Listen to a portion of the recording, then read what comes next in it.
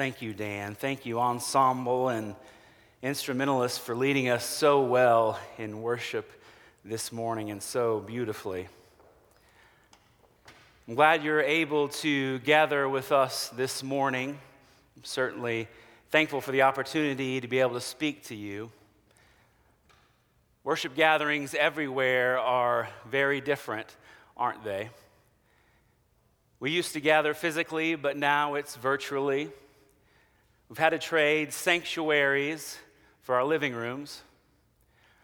Our faces were once illumined through stained glass on Sunday mornings.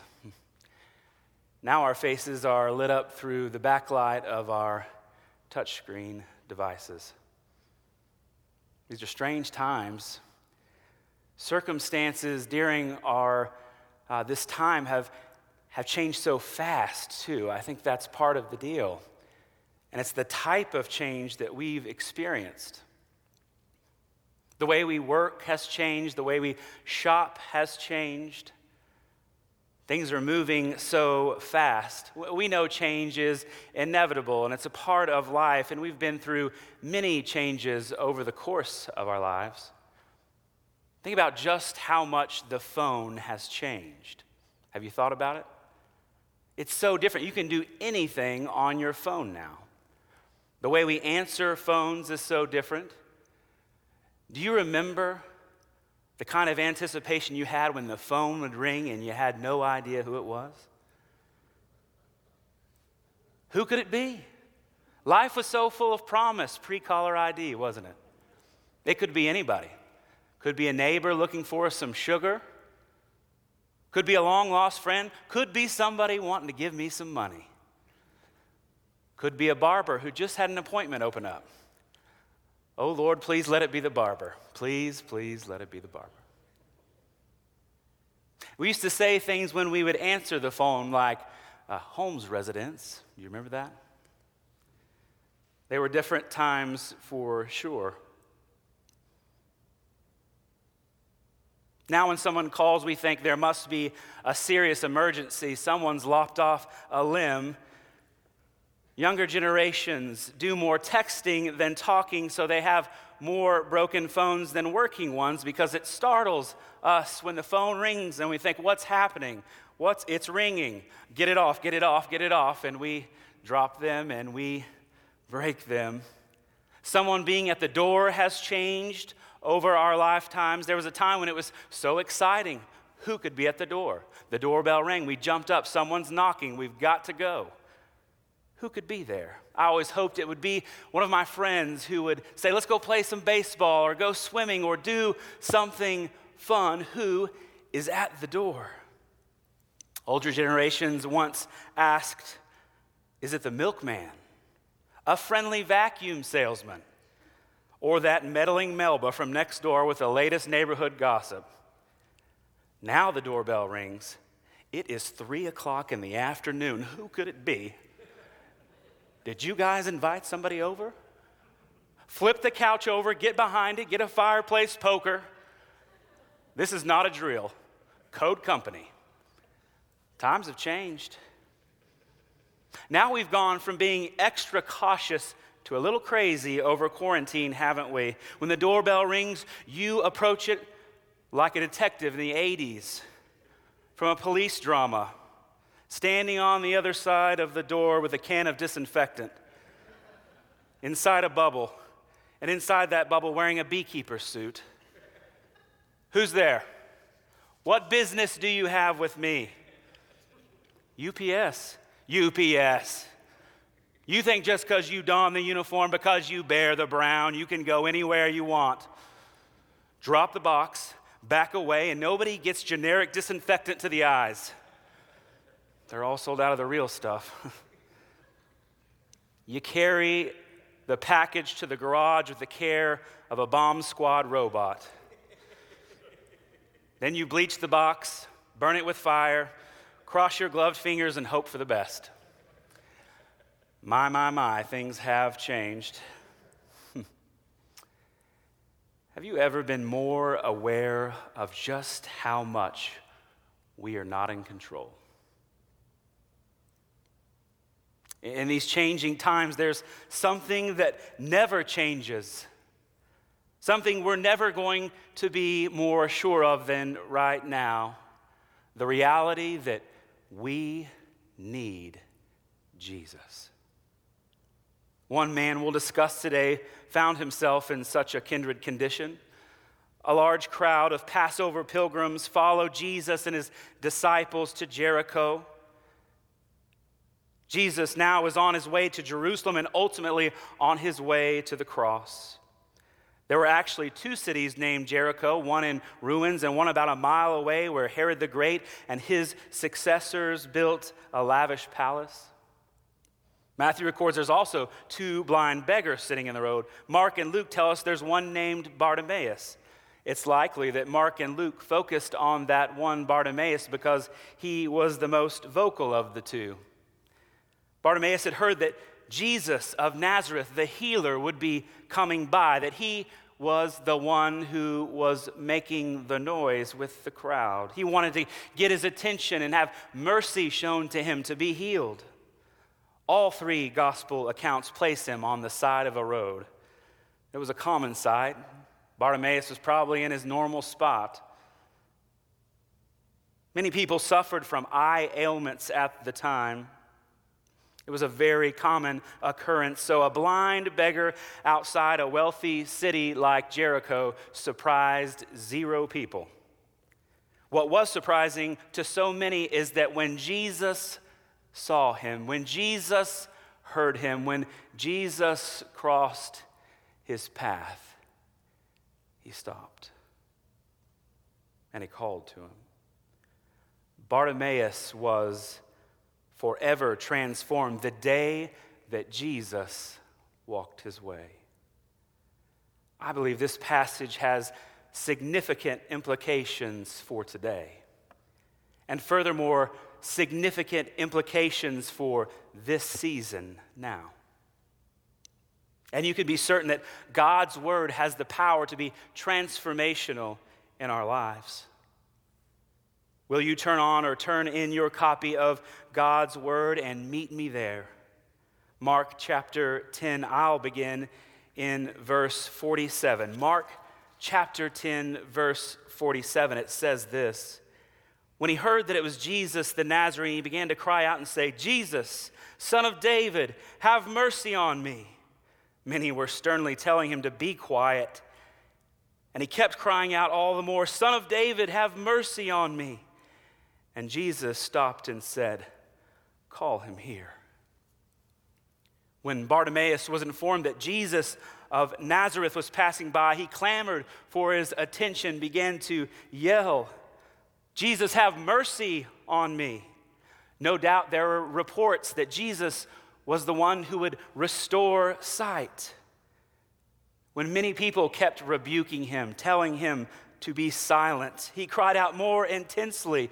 They probably regarded him as a nuisance or someone that would cause a delay, much like when you leave to go on a trip and you're not even out of the city limits yet, and someone in the vehicle from the back says, "Ooh, could we just for a moment stop? I've got to run to the bathroom and just for a minute." And everyone in the vehicle collectively has a gathering of groans.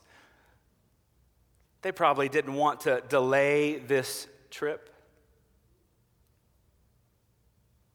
The occasion when Bartimaeus calls out, "Son of David," occurring here for the first time in Mark, designated the Messiah as David's descendant. This is a messianic title. Bartimaeus, using this title, likely indicated that despite his physical blindness, he believed Jesus of Nazareth was Israel's Messiah, which ironically was in contrast with the blind unbelief of many Jews.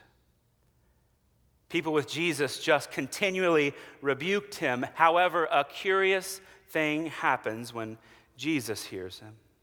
He stops, stills, and acknowledges the man. See, when you don't care, you direct your path away from the hollering, hurting one. You keep your head down and keep walking. When you don't care, you plug your ears with pleasant music. You drown out the noise so you don't have to hear the unsettling cares of those who are calling out. The first key truth I want us to consider this morning is this: Jesus cares for the broken. Jesus cares for the broken. Right where you're at, will you say that with me? Jesus cares for the broken. Even though people would try to rebuke him, Jesus has his ears tuned and turned toward the hurting. Over and over in God's word, it's clear Jesus cares for the broken. It is worth noting that Mark makes a distinction with the group that's with Jesus.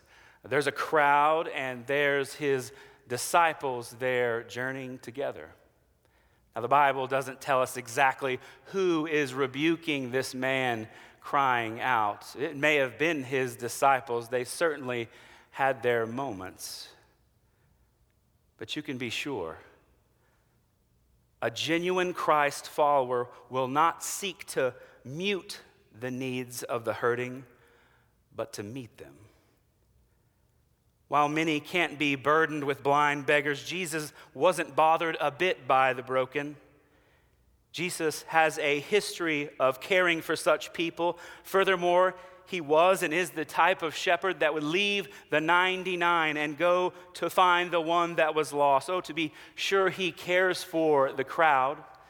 Matthew records that Jesus went into cities and villages proclaiming the gospel of the kingdom and healing every disease and affliction.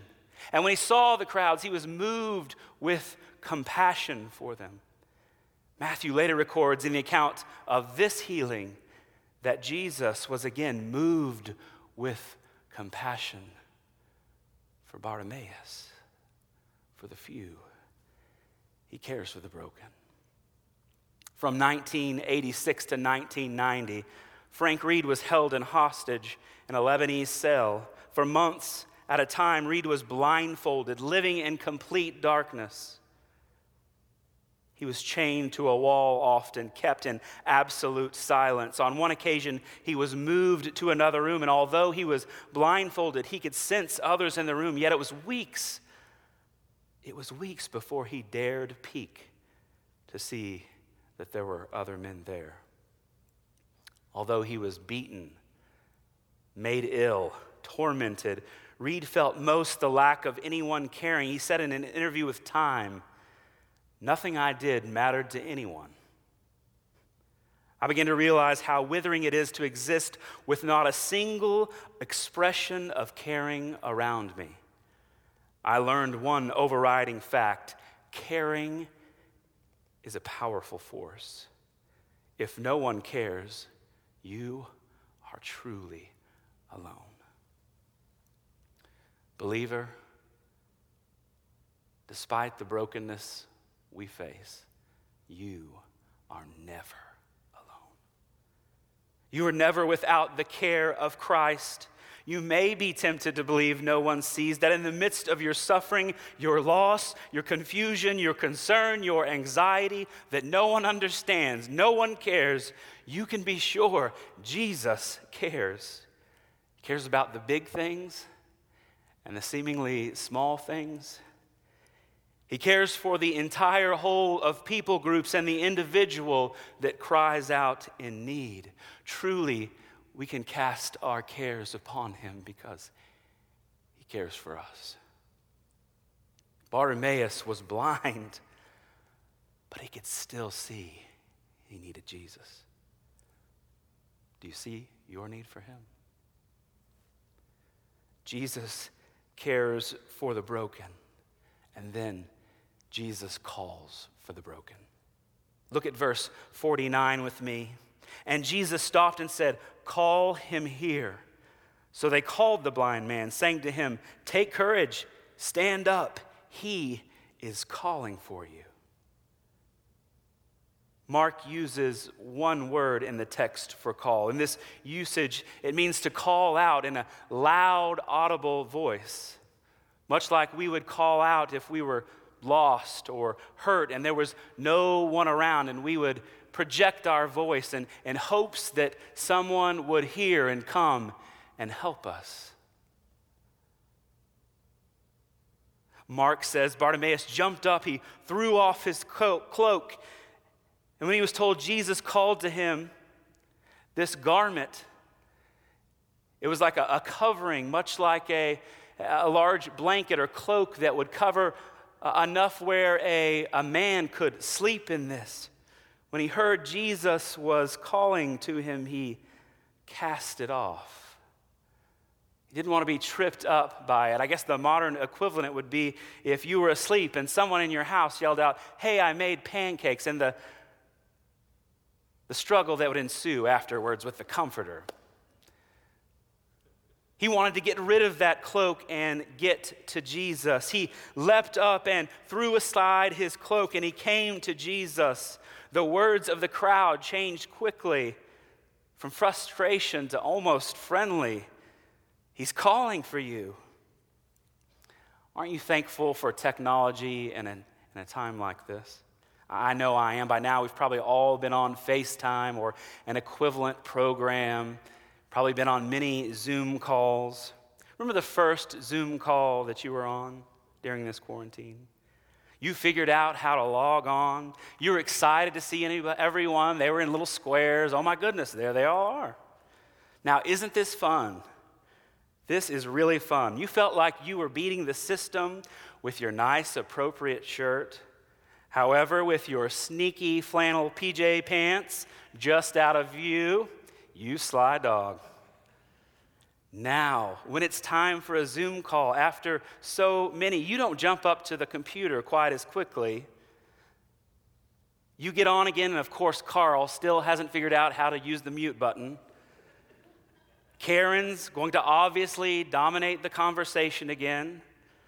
There's always that one lady who sounds like she's having some sort of warfare happening at her house. Maybe she's taking on mortar fire. Everyone struggles to hear.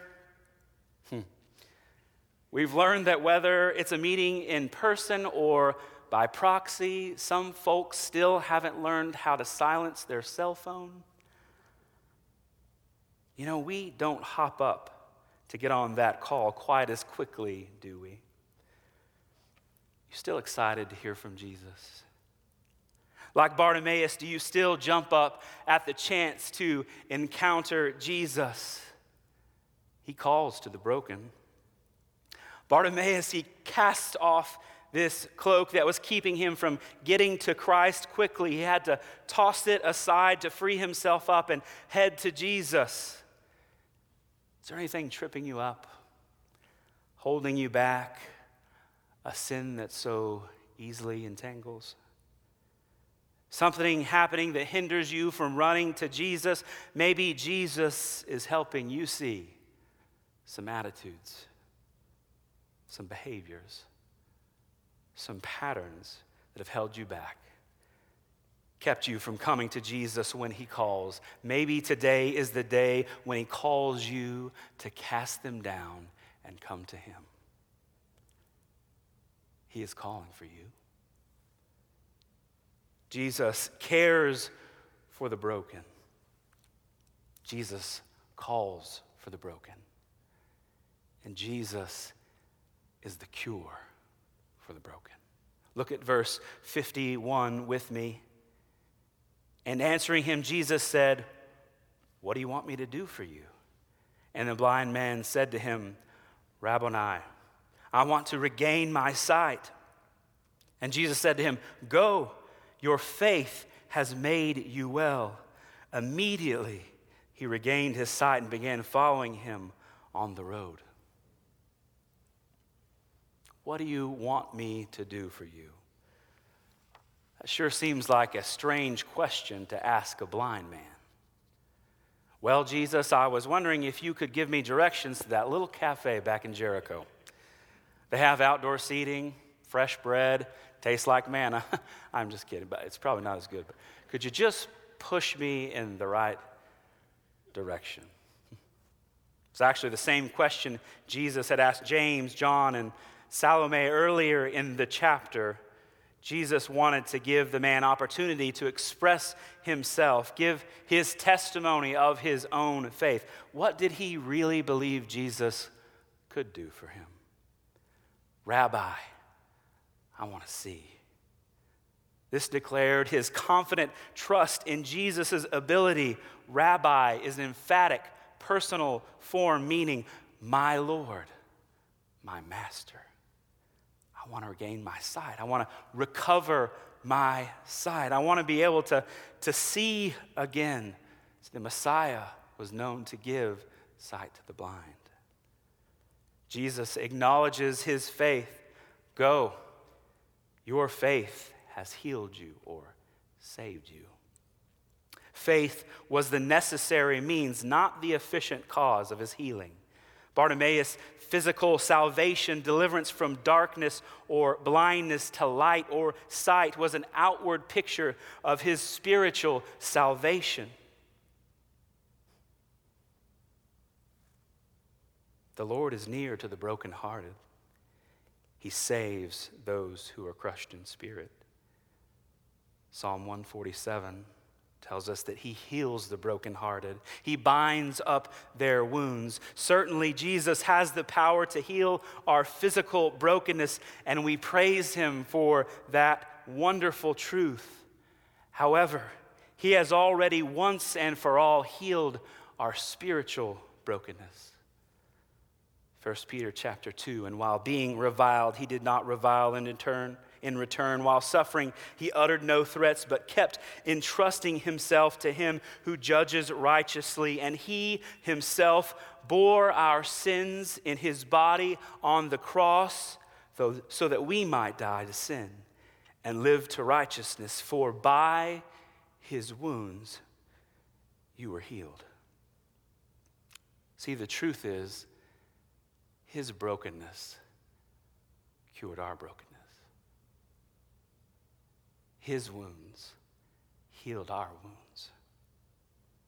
Only when our eyes have been fixed on the cross do they truly focus. We can't see reality until we look through the lens of the cross. The road from Jericho to Jerusalem ultimately would lead Jesus there. What do we do when the world falls apart? Where do we turn when we have no answers? Who can we trust? Where do we go to be mended when we are broken? Jesus. It's Jesus. It's always Jesus. It was Jesus then on that Jericho road. And it's Jesus now. And forever, the answer will be Jesus. He was and is the cure for our brokenness. That's the good news of the gospel. Have you cried out for his gracious mercy? Have you put your faith in him, called on him as Lord? He cares for you. He calls for you. He's the cure for your brokenness. Immediately, Mark tells us, Bartimaeus received his sight. He began to follow Jesus along the road. Bartimaeus pictured discipleship so clearly. He recognized his inability, trusted Jesus as the one to give him God's gracious mercy. And when he could see clearly, he began to follow him. Jesus cares for the broken. Jesus calls for the broken. And Jesus is the cure for the broken. I wonder, do you see yourself in Bartimaeus' story? We are all beggars for mercy and for grace. I wonder, in this season of being sidelined, sitting outside the city in seeming anonymity, distanced from the crowd, confused with the clamor of all the noise, unable to see what's ahead. if this might be about more than just the frustration we might experience, more than just an inconvenience, more than just a time to sit and consider what we had, what is missing, all that we've lost. Maybe it's now we can recognize our blind spots, our brokenness. Maybe this is an opportunity to encounter Jesus, to in faith cry out to him, a time to cast off what encumbers us and get up and go to Jesus. Could this be a time for you and I to see again? Do you hear the noise of the crowd approaching? He cares for you, and he's calling for you too. What do you want me to do for you? Lord, Master, help us see. Pray with me. Lord, we do look to you. God, we are aware of our need for you. We are aware of our brokenness. We are aware that you are Lord. You are sovereign. You are in control. Lord, collectively, we confess our need for you. We want to cry out to you in our brokenness. And Lord, in this time, in this season, open our eyes so that we may see. Reveal to us what you'd have us see. God, we thank you that you haven't left us alone. That you're our God. You're our Father. God, we're thankful that you care for us and you call to us and you can cure our brokenness. God, we thank you for the truth of your word. Will you help us now as we cry out to you? It's in Jesus' name we pray. Amen.